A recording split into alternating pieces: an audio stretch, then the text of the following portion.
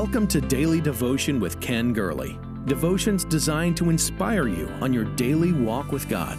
Each day we walk through the vital principles of the abundant life. Our Lord can do above and beyond all we ask or think. Here's your host, Ken Gurley. Over 20 years ago, a phrase appeared in a Canadian newspaper. The phrase was repeated again and in various settings, and it's become part of our vernacular. People spoke then and now of a happy place, a place where literally people can relax, lay aside worries, and find deep joy, a happy place. I can see the worth of that, but my concern today is not on a happy place, but a healing place. Do you have a healing place? All of this week on Daily Devotion, we've been talking about the miraculous. I want to return to the subject of healing. It appears to me that a place is needed in our lives, a healing place. I've been impressed over and over, the church that I pastor, that it should step into its role as the healing place. For years, people have come to that assembly to be healed and made whole. Each church, it seems to me, should become a healing place, a Bethesda. That word's only used once in the Bible, in John 5, where the lame were gathered together. According to John's numbering system, this is our Lord's third miracle at Bethesda. He comes to Jerusalem on a feast day, and he finds a multitude of people at the pool of Bethesda. Bethesda means house of mercy, house of grace, house of outpourings. The Bible says a great multitude of sick people lay on the colonnaded porches surrounding this pool of water, and each longed to be healed. The tradition was that once a year, the angel of heaven would come down and trouble the waters. The first person in the water after the water was troubled was healed. So the entire congregation of sick people gathered, hoping they would be fortunate enough to be at the right place at the right time, and they would be healed. Some modern translations omit mention of the angel troubling the water. They say it's not in the oldest manuscripts they've found. Yet without this explanation, it doesn't make sense why the multitudes of sick people would gather at Bethesda. Why were they there unless they believed that the waters healed? Think of this, please, of this gigantic multitude of sick people, filled with the blind and the lamed and the paralyzed. And only one person a year was to be healed. But the crowd still came, hoping to be that one person, to be in the place where healing waters flowed. Was worth any of their inconvenience, any sacrifice that had to be made. Their desire to be in the healing place overrode any imposition. I think this desire is seen today in our present society. People are searching for spas and clinics to remedy their ailments. Some go around the world in search of supposed cures and healing waters. Why is that? It's because all of us suffer in some sense. Some suffer visibly, some invisibly. Some suffer emotionally, others physically. Some suffer in relationships. Some fret over the couldas and the shouldas and the wouldas, but all of us suffer. Much of our worship expresses our need to be healed. Think of some of the songs that we sing. Healing is here. I call you healer. Healing oil, healing in your hands, healing grace. Find me in the river. Just one touch from the King. We can comprehend that healing is something we all seek as humanity. I don't believe people want to suffer, but if they have to suffer, they want to know there's grace to sustain them. They want to know there are healing waters.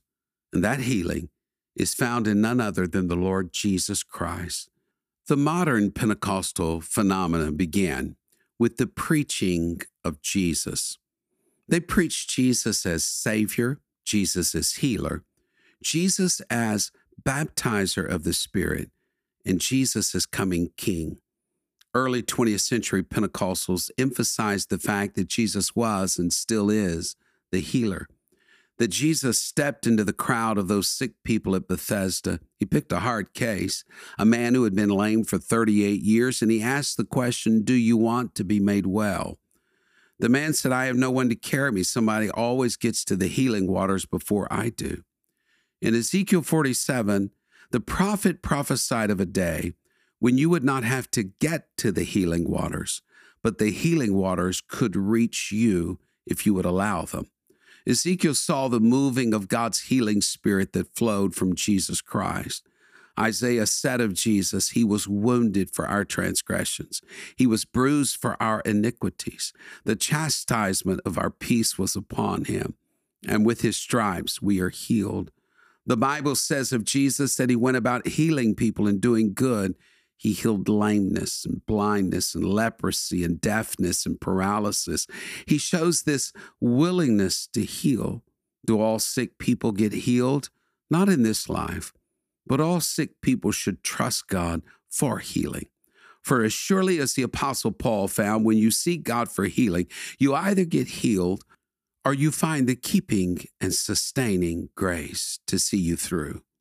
Some years ago, a woman went to consult a famous New York physician about her health. She had a very nervous temperament. She gave the doctor a list of her symptoms and answered his questions, only to be astonished at his brief prescription at the end. He said, go home and read your Bible an hour every day, then come back to me a month from today.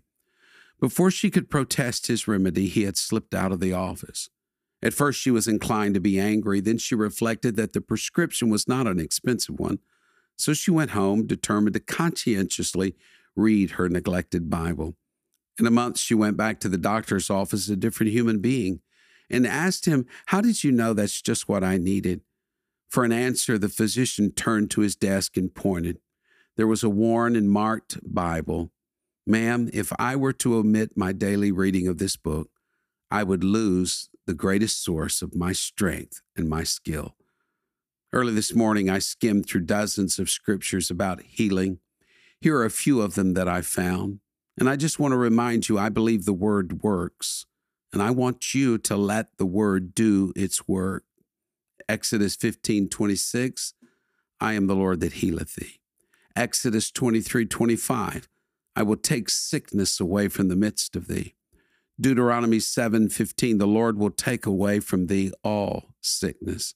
Psalm 91, verse 9 and 10, because thou hast made the Lord, which is my refuge, even the Most High, thy habitation. There shall no evil befall thee, neither shall any plague come nigh thy dwelling. Psalm 103, he forgives all iniquities. He heals all diseases. Psalm 107, verse 19, then they cry unto the Lord in their trouble, and he saveth them out of their distresses. He sent his word and healed them. Jeremiah 30:17, I will restore health unto thee. I will heal thee of thy wounds, saith the Lord. Malachi 4:2, at the very close of the Old Testament, but unto you that fear my name shall the Son of righteousness arise with healing in his wings, and you shall go forth and grow up as calves of the stall. And of course, Simon Peter took all of the promises wrapped up in Jehovah Rapha and placed them on the blood-stained back of the Lord Jesus Christ when he said that with his stripes we were healed. Jesus heals. He heals the hurts. He heals the wounds. He heals the isolations. We know who heals, but where does he heal? The man waited at Bethesda, the healing place. Where is your healing place? The man was waiting at the healing place where the healing waters flow. I believe the body of Christ is still active. I believe the house of healing, your local church, is still available. I believe that's the place that Jesus, the healer, shows up in our midst. I read a study a while back that said lonely people are more likely to get sick. The mortality is 3 times higher amongst those with very few close relationships. That when people get connected, they get healed. When they draw close to people with faith, they find strength and wholeness. I went back and read an article today printed over 30 years ago in the Chicago Tribune. At the age of 14, Barbara Comiskey had nothing wrong with her. At age 15, she began to stumble and lose her coordination. Then her vision blurred. Her left hand tightened into a half fist. By the age of 19, she was diagnosed with MS, multiple sclerosis. By 1977, she could hardly breathe. Her diaphragm was paralyzed.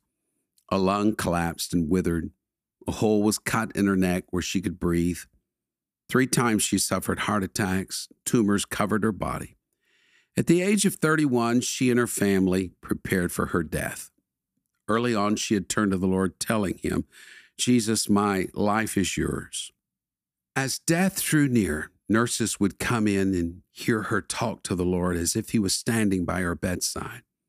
It was on June 7, 1981, a religious radio station mentioned her. 450 cards flooded the station. On that Sunday morning, 2 women from her church came to read the cards to Barbara. And as they read from those cards, Barbara began to hear a different voice, so calm, so strong, so soothing. That voice said to Barbara, "My child, get up and walk. Where 2 or 3 are gathered together in his name," he said, "I'm there." Barbara swung her legs out of the bed and started walking, something she had not done in years. Her atrophied muscles had come back to life. Her father walked in and saw what was happening. He embraced her, and together they danced around the room, and from that day forward, 1 lung was fully restored. The tumors began to disappear. Spinal taps later proved there was no trace of MS left in her body. There has to be a healing place filled with people who believe. Folks, if God can't do it, nobody can. At times, he uses medicine and doctors. All good things come from above. But at other times, he uses the prayers of his people, the people fuel of brothers and sisters. Because when people pray, God moves. It was several years ago at a large San Franciscan hospital. Researchers monitored 393 sick people. The study published by the American Medical Association found that the patients who had people praying for them had far fewer complications than those who did not have people praying for them. I believe that a house of prayer, a church, should become a Bethesda, a healing place. I believe your home, your place of employment, your school should become a healing place, a place where the angel of the Lord troubles the waters, a place where healing waters flow. It was a couple of summers ago. A man I knew had passed. I preached a meeting just prior to his death where people were praying for him. I preached on divine healing. You say, "Pastor, it must have failed." No. The Lord identifies himself as Jehovah Rapha. I am the God who heals thee. God heals people. We don't. But what we can do is give him the space to heal. Someone or somebody's brought that lame man to the pool each day. They had faith that he could be healed. Maybe God is using you. Maybe God is encouraging you to whisper words of promise to someone else. Maybe the Lord is going to use you to turn your class, your small group, that prayer room, that church, that altar area into a healing place. May you always have that healing place in your life. Thank you for sharing in Daily Devotion with Ken Gurley. We pray this ministry has been a source of encouragement and strength to you. Please be mindful that your financial support enables us to meet with you each day. To give a donation or connect with us, visit our website at kengurley.com. There you will also find the latest books, podcasts, and resources. Blessed 90 Days to Change Your World is Pastor Gurley's latest book. You can get your copy of this life-changing book at kengurley.com. May God's favor rest on you in every way until we meet again.